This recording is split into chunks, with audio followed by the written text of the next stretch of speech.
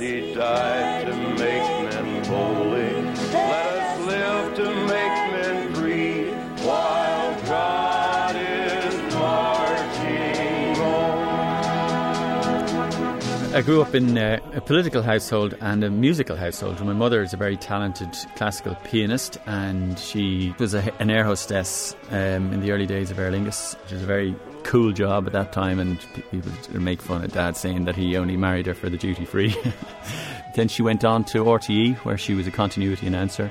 She worked with Terry Wogan in the early days, and she had her own show. She had her own radio show. But when Dad became a minister, she had to give up her job. That was the way it was in those days, in the early 70s.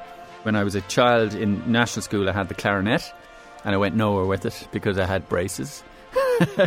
So then I went on to the piano, and again I was brutal at that. And then I went on to the classical guitar, which I learned with a guy called Simon Taylor, and he's the head of the National Concert Hall now. But I'm not musical, but I tried like every other kid. And so now I still play the classical guitar a bit, and I'm getting a few lessons, part of my midlife crisis rather than any particular expertise. And then the political side is obviously a massive contrast, because my father was a TD before I was born, and a minister when I was a child. And so that was the background. There were 5 children. I'm the second of them. My older brother, I think a lot of people know him, he's the comedian David McSavage, and I have 3 younger sisters. So we're all very close. We see each other quite a lot, and row and bicker and fall out and fall in, just like any other family. So when I was growing up, the Boomtown Rats were big, late 70s, and they were Irish, and they were on Top of the Pops, and it was incredibly exciting. It was the only time of the week we were allowed to watch television was Top of the Pops, in case they were on. My uncle, Paddy, is the bass guitarist. I say is because they've come together again. His parents, my mother's parents, died when he was very young. He was the youngest of that family. So my mother would be a good 15 years older than him. And so he stayed with us at some stage when he's studying in Dublin. He was studying as an architectural technician. And so the band used to come and collect him on our road. And, my father being a TD meant nothing to my friends. But my uncle being in the Boomtown Rats was total cachet. And I was minted at that point. Rat Trap is the Boomtown Rats song. It's a great song, and it starts out with Paddy and his little riff, the bass guitar. So it's something, it really is, reminds us, all of us, of our childhood, and going to gigs.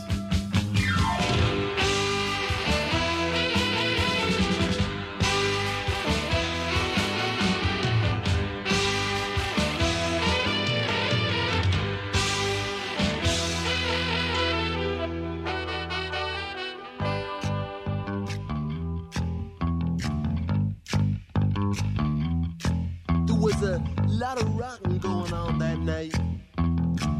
Cruising time for the young bright lights. Just down past the gas works by the meat factory door, the 5-lamp boys were coming on strong. The Saturday night city beat had already started, and the pulse of the corner boys just sprang into action. And young Billy watched under the yellow street light and said, "Tonight, up all night, it's gonna be a blight." Well, Sinead, we met in a library. We were both studying for law exams, and she, I don't know, I'd known her, noticed her, if you like. So it got to a point where we were exchanging notes. So that's where we met, in the King's Inns. It was what you might call stop-starts. We were going out for 5 years before we got married, so it was a long courtship. But I suppose I was heading into the political life, and in my mind I was thinking, well, this isn't going to be easy, so I suppose it'd be good for both of us to know what it's like. It was a stupid theory, really. We should have got married sooner. My father dotes on his grandchildren. I think that's more of the case these days, and my mother dotes on her grandchildren in a very profound way. So, but for me, I'm very much involved with my kids, and that's, I think, the norm again these days. That's certainly our fathers didn't do. So it's all changed. There was no judgment. It was the way it was. All the boys in our road and all the boys and girls in our road, dads went off, and during the morning they came back at night and sort of interviewed their children for 20 minutes and then sent them all to bed. And so when you're a child, it's not, the norm is whatever it is. So yeah, there was no difference for us. The American Civil War is also an area I'm very interested in, and the Battle Hymn of the Republic emerged from that period. And then throughout American history, it's cropped up as a rallying song for some of the great moments. And I have a wonderful respect for the American institutions that were founded so long ago, at the end of the 18th century, and have survived. Now, I don't think they're performing particularly well at the moment, but I know they'll survive because they've gone through so many different transitions. So the Battle Hymn of the Republic then has that quality about it, timeless quality about it, and it still sends a shiver down my spine when you associate it with, for example, Martin Luther King. The day before he was killed, he used the phrase, "Mine eyes have seen the glory of the coming of the Lord," and he said, "I may not be with you." And somehow or another, that phrase from the Battle Hymn got into his mind the day before he was killed, and it was just a strange, weird, and very moving thing to happen. Mine eyes have seen the glory of the coming of the Lord. He is trampling out the vintage where the grapes of wrath are stored.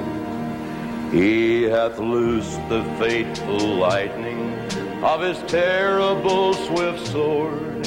His truth is marching on. Glory, glory, hallelujah. Glory, glory, hallelujah. Glory, glory, hallelujah. His truth is marching on. I have seen him in the watchfires of 100 circling camps. They have builded him an altar in the evening dews and damp.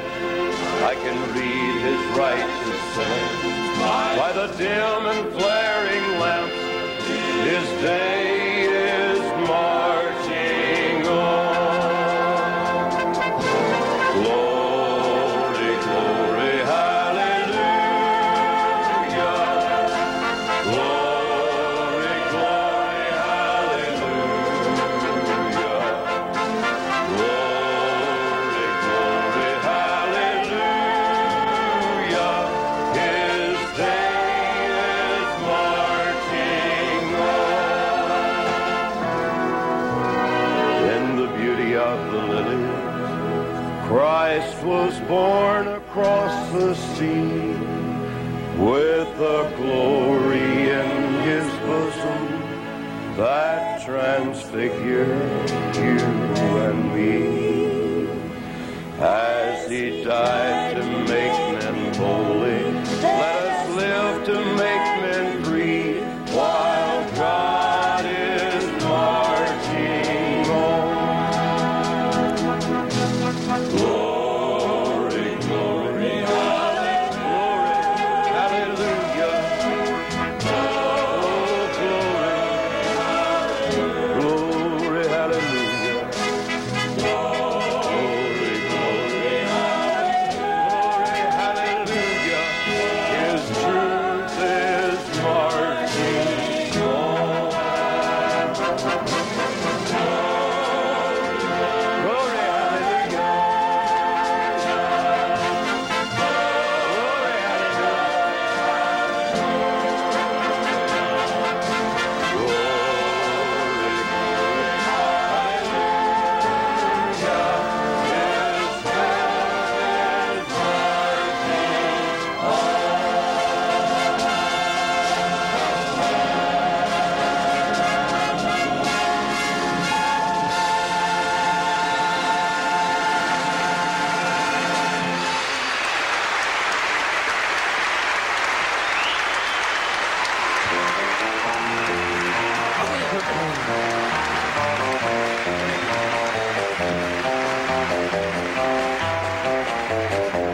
Thank you very much, and I would like to personally thank everyone who came by tonight and all my friends who joined me this summer, as well as the Carter family, the Stadler brothers, Carl Perkins, the Tennessee Three, and my darling companion, the wife June Carter, who have made all this the most enjoyable experience of my life. And the good Lord willing, I hope to see you again real soon. I keep a close watch on this heart of mine. I keep my eyes wide open all the time. I keep the ends out for the tie that binds. Because you're mine, I walk the line.